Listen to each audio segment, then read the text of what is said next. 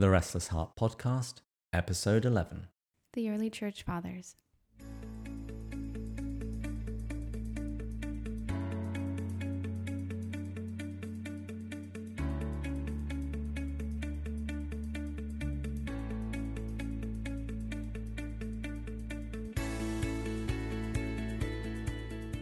Glory to Jesus Christ. Glory forever. Hello everyone, and welcome back to the Restless Heart Podcast. My name is David. And I'm Nessa. How was Oklahoma? Oklahoma was amazing. If you didn't catch the last episode, this past weekend I was in Oklahoma, just outside of Broken Arrow. I was at Clear Creek Monastery. I was there for the Catholic Man Show Campout, and I gathered there with about 30 other guys from the Council of Man. What's the Council of Man? They're kind of like friends of the show from the Catholic Man Show. I'll put a link in the show notes. It's a podcast where two guys, Adam and David, they drink manly beverages, they discuss man gear, so equipment that every man should have, and they then have a man topic where they have the most manly discussion you have ever heard. I'm sure Christ is in the center of this because you have like biblical Absolutely. names, Adam and David. Absolutely. Nice. We joined the monks for the Liturgy of the Hours, and also we were camping and we roasted a pig over the campfire. A pig. Yep. It took about nearly 12 hours, I think, but at the end, the meat just fell off. It was absolutely incredible. It takes that long? 12 hours? If you're going to do it properly, this was a full pig. They had a special rig set up to hang it over the fire. It was very manly. And we had a keg, and they did a live recording of the show, and we had some scotch tasting. So anyway, that was my weekend. It was amazing, very manly. How about yours? Well, it wasn't manly. It was healing. Okay, that's good. Our Lady of Mont Carmel, we had a event called Ghost Busting. Okay. So I know it sounds weird. But because, in the spirit of Halloween, we had Deacon Noel. That was my first time meeting him. I hear his name tossed around everywhere, but he's really well known for healing. Okay. And so he's talking about his experiences through his monthly healing masses that he has at Our Lady of Mont Carmel, and how he experiences, I guess, spirits, like not so good spirits. Mm-hmm. And so he had an accomplice with him. I forgot his name. I'm so sorry, but I was a little scared, and we talked about like scary movies and like certain things in the Catholic Church and what we believe, I guess, in the unseen. But I asked Deacon Noel to pray over me. Like he prayed over I think one other girl. I don't know who else, but it was. I feel great. I'm glad that was cleansing. Although I now have a picture of you and Slimer. What? If you never watched the movie Ghostbusters? Oh, a long time ago. Okay, he's the green blobby ghost. Ew. That's a great movie. You need to watch it again. We should have a movie night. Okay. You and your homegirls, right? When you guys watched Pride and Prejudice. We watch classy movies. Oh. Jane Austen adaptations, that sort of I thing. like Jane Austen. Pride and Prejudice is my favorite movie. Okay. Wait. Oh no, his face. Favorite movie? Oh no. If you're watching Pride and Prejudice, you must watch the BBC version. I've seen that one. And it's infinitely better than the American one. We need to remain friends, so let's shift to today's topic.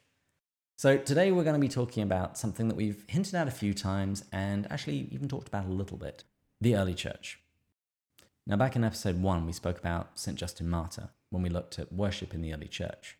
What did the early Christians do when they gathered? And Justin Martyr is what we call an early church father. So these guys were the ones who took over the ministry of the apostles. So as each of the apostles is martyred, and also as they go out spreading the word, proclaiming the gospel, and founding new churches, new leaders take on their mantle, take on their role in guiding the church, celebrating the sacraments. These are the people that we call the early church fathers. And as I mentioned in episode 1 when we were talking about St. Justin Martyr, some people seem to think that the early church is a complete unknown. But the truth is we actually do know an awful lot about the early church, about some of the people involved, what they believed, and, as we saw in that episode, how they celebrated the Mass. When we look into the early church, we find a church that looks very, for want of a better word, Catholic. I have this one post called Before 300, and it's a series of quotations of Christians from before the year 300. And in it, you see the things that they believed. They believed that the church is Catholic. They use that word. that there's a threefold structure of leadership of deacon, priest, and bishop, that the bishops have authority, that unity is incredibly important, that schism is just abhorred, the idea that sacred tradition is authoritative, a structure in worship, that it's liturgical, that there's apostolic succession, that the Bishop of Rome has a special place within the church, that the Eucharist is a sacrifice, that Jesus is truly present there, that baptism washes away sins, that priests have the power to forgive sins, that works have some place in our salvation, that it's not by faith alone. And also the saints. We find people saying prayers for the dead and asking the dead to pray for them. And even in those early centuries, you even find a growing devotion to Our Lady and an understanding of her as New Eve and as a perpetual virgin, as the Mother of God. So, David, what qualifies you to be an early church father? Well, I'm not qualified to be an early church father. I know you're too young. I'm far too young. This is one of the few things these days that I'm actually too young for. So unlike with, say, the doctors of the church, we have a definitive list of who is and who isn't a doctor of the church. We don't really have a similar list for who is and who isn't an early church father. But there have traditionally been 4 marks that qualify somebody to be an early church father. The first is antiquity. So to be an early church father, you have to have lived some time between the time of Christ and the 8th century. This is known as the patristic era. I've used that term before. Patristic just means relating to the early church fathers. So you have to have lived way back. So the second mark is sanctity. The person has to have lived a holy life. And the easiest way of knowing whether someone lived a holy life is, do they have the name saint stuck in front of their name? So for example, Saint Irenaeus. He clearly lived a life of sanctity.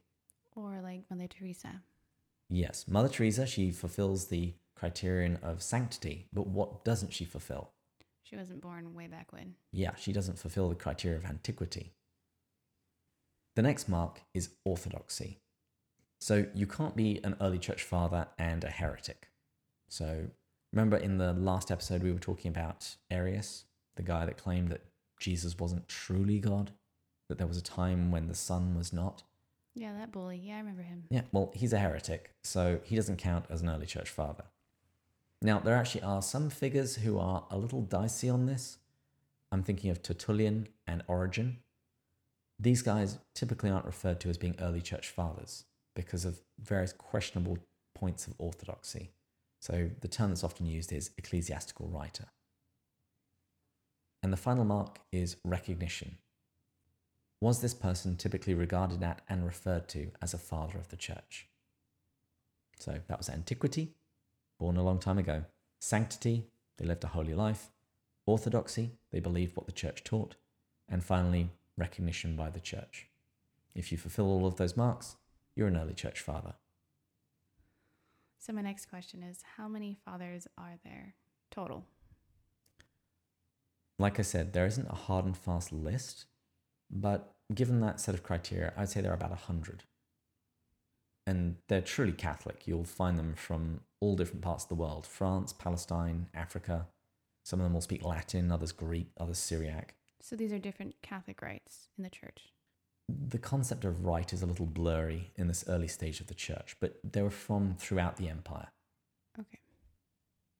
So let's just talk about a few early church fathers so we can get a sense of who we're talking about here.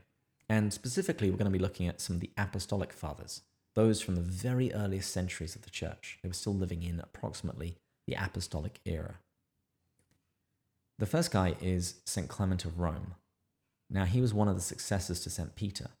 So when you say that, that means a successor as in a pope? Yeah, he was Bishop of Rome. And at the end of the first century, he wrote a letter to the church at Corinth. Remember at Mass you hear St. Paul's letters to the Corinthians? It's the same church. And if you listen at Mass, you'll often hear that St. Paul is telling these guys off because they're doing terribly. Well, it turns out that after St. Paul died, things didn't get much better. So what had happened is some of the young upstarts had kicked out some of their clergy members. And the Corinthian church wrote to Rome asking them to speak to the issue. And what's quite incredible here is this is in about 96 AD, probably earlier. And so at this point, St. John the Apostle is still alive. But yet, rather than writing to him, the church in Corinth writes to Rome, speaking a little bit to the importance of the role of the Bishop of Rome. And Clement writes back this gorgeous letter. You know 1 Corinthians 13. It's the reading people often have at their weddings. Love is patient, love is kind. Clement draws on that idea and exhorts the Corinthians to love one another. And he also draws from all of the examples in the Old Testament where God set up structure and authority, and people who rebelled against it came to bad ends. So he goes through this catalogue of examples and encourages the Corinthians to be obedient to the God-given authority that was placed over them. That's mind-blowing. Everyone uses it for weddings, for your significant other, and then it's specifically meant for a mass of people. Well, I actually have issues with 1 Corinthians 13 being read at a wedding anyway, because it's not talking about romantic love. It's not talking about eros. It's talking about agape, the self-sacrificial love, which can obviously be applied to a wedding. But I often think that when it's being read, some people think of love is patient and it's kind and it keeps no record of wrongs. No, it's a much more substantial kind of love, a deeper, stronger kind. I was told in a Bible study many, many years ago that if you want to know if you are loving someone or someone's loving you, you replace the word love with their name. I've heard a similar thing, but it was if you're going to confession and you don't think you've got anything to confess, swap your name. Oh. David is patient. David is kind. David keeps no record of wrongs. Oh. Yeah, seems perfectly fine to me. But one last thing about Clement's letter before we move on. We know that his letter was well received because a subsequent bishop of Corinth, a guy called, I think, Dionysius, he records that they would read Clement's letter when they would celebrate the Eucharist. Because this was at a time in the church's history when the canon hadn't been fully solidified. They hadn't fully decided what was going to be in the Bible, what they were going to read when they went to Mass. So there were some of these other works, and Clement's letter was one of them. Do you have the letter? Oh yeah, it's freely available. You can look at it on the internet. Actually, let me look up the passage on love. Here we go. So this is Clement, but you can almost hear the words of St. Paul in 1 Corinthians 13 at the background of this. Love unites us to God. Love covers a multitude of sins. Love bears all things, is long-suffering in all things. There is nothing base, nothing arrogant in love. Love admits of no schisms. Love gives no rise to seditions. Love does all things in harmony. Without love, nothing is well-pleasing to God. On account of love, he bore us. Jesus Christ our Lord gave his blood for us by the will of God, his flesh for our flesh, and his soul for our souls. That's a truncated version, but you get the idea. That's totally him. That's amazing. Mm-hmm. So moving on from Clement, my favorite church father is St. Ignatius of Antioch. At the beginning of the 2nd century, about the year 107 AD, he was Bishop of Antioch. Now, he was actually also a successor to St. Peter, because St. Peter was bishop there before he was Bishop of Rome. So St. Ignatius is captured, and he's taken in chains to Rome. He's going to be thrown to wild beasts in the circus. For what? For the crime of being Christian. Christianity was a religion illicita. It was an illicit religion. If you were a Christian, that was punishable by death. Wait, so like someone just saw him, reading the Bible, preaching it to somebody, what? He was known to be a Christian. And back in this period of time, you could inform on other people. So Ignatius is being taken to Rome, and as he's going, he's meeting with the different Christian communities as he's being taken away in chains. And he's also writing letters. He actually writes 7 in total. He writes 1 to a fellow bishop, a guy we're going to talk about briefly in a moment, called Polycarp. And he writes the rest to other churches that he's passing by. And he also writes 1 to the Church of Rome, which is beautiful, because Ignatius is afraid that there are some high-up Christians in Rome that may be able to get his sentence changed. And he writes to them, pleading with them not to interfere. He tells them, don't show an unseasonable kindness to me. Don't show love for my body while that there is an altar present. And he has this line, allow me to be an imitator of the passion of my God. He's seeing his martyrdom as an imitation of Christ. And he's also seeing it in Eucharistic terms. So for years, Ignatius would have celebrated the liturgy, celebrated the Eucharist. And now he's living it. He says, let the wild beasts come. Let their teeth grind my bones and become a pure loaf for Christ. So heroic. But he saw the Eucharist as a sacrifice, and he therefore saw his martyrdom as a sacrifice. Now, I mentioned one of the people that he wrote to was a guy called Polycarp. Polycarp was a young bishop when he met Ignatius. And we have a couple of documents that relate to Polycarp that still survive. One is an epistle he wrote to the Philippians. We have an epistle that St. Paul wrote to the Philippians. Polycarp writes to them as well. And we also have an account of Polycarp's martyrdom. And this was really one of the very early martyrdom accounts that became phenomenally popular in the early church. And it describes the process of his capture, his interrogation by the authorities, and ultimately his execution. And we see so many beautiful things in Polycarp's martyrdom. Even the author points out all of the similarities between Polycarp's death and Jesus' death. The governor tells him to say that Caesar is Lord, in Greek, Kaiser Kurios. And Polycarp wouldn't do it, because who is Lord? Iesus Kurios. Jesus is Lord. The governor tells him, revile Christ. And he says, 86 years have I served him, and he never did me any wrong. How then could I blaspheme my king and my saviour? And like Ignatius, he also saw his martyrdom as a Eucharist. And we hear the prayer that he prays when he's tied to this pyre and he's about to be set alight. And if you read it, it would just sound like a Eucharistic prayer, speaking of his total offering to God as this pure sacrifice. And when they actually lit the fire, the bystanders said that it didn't smell of burning flesh, but of baking bread. Oh my gosh. And Polycarp dies. He's actually ultimately stabbed. And the Jews who are present tell the governor to completely destroy the body for fear that these foolish Christians will start worshipping this guy instead, because that's what happened with Christ. And the author of the martyrdom account has this beautiful response. And I think what this really communicates is how Catholics understand the saints.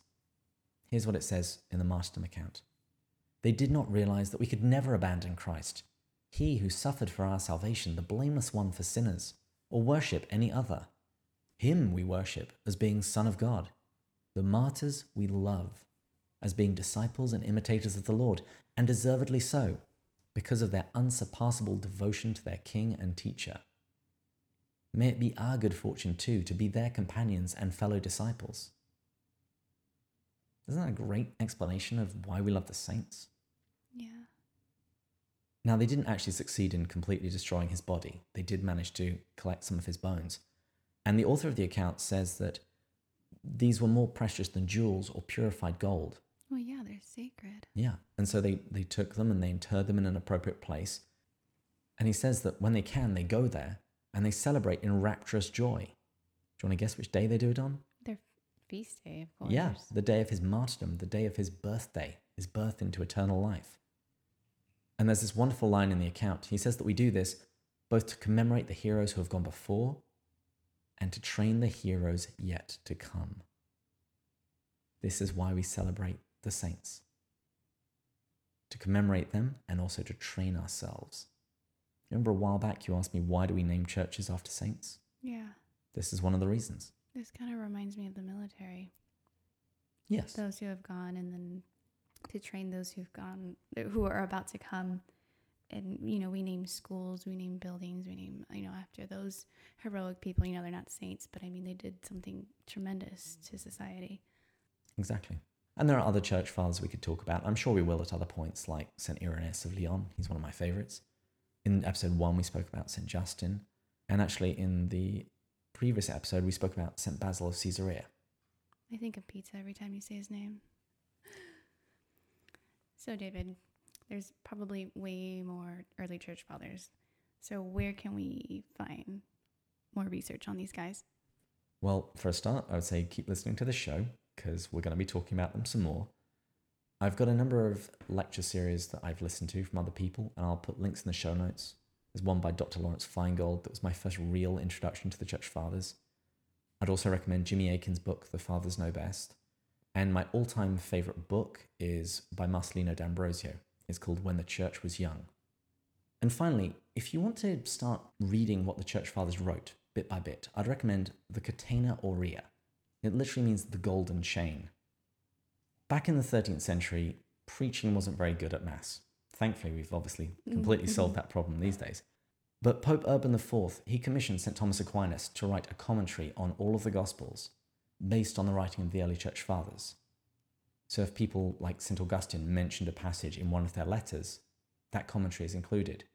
If St. John Chrysostom was preaching on a particular passage of Mark, that's also included. Sounds like Facebook. One person replies and another person, then another, yeah. Yeah, it's like crowdsourcing a commentary. And so you can get apps for the Catena Aurea. I'll put a couple of links in the show notes again. But I would suggest, in preparation for the Sunday Mass, go and look up and see what the early Church Fathers said about the passage you're about to hear. Particularly St. John Chrysostom and St. Augustine and Jerome. You will find some real gold there.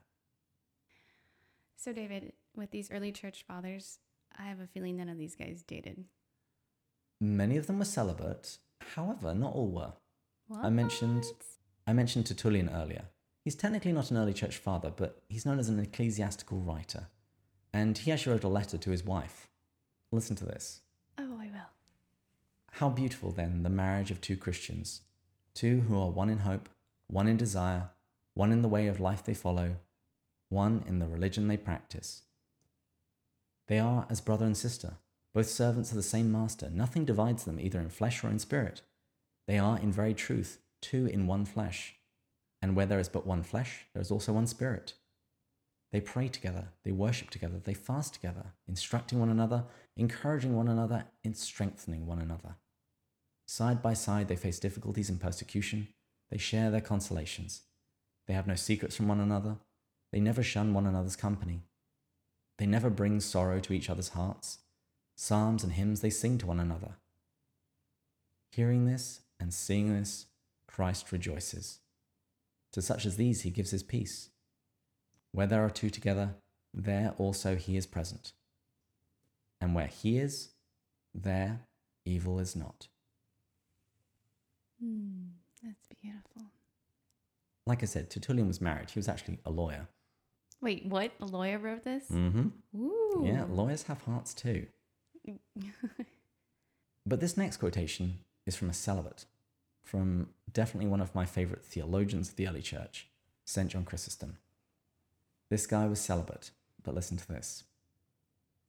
An intelligent, discreet, and pious young woman is worth more than all the money in the world. Tell her that you love her more than your own life, because this present life is nothing, and your only hope is that the two of you pass through this life in such a way that, in the world to come, you will be united in perfect love. St. John was known as Chrysostom, literally means golden mouthed, and I think you can see why. Yeah, he'd do really great with Hallmark.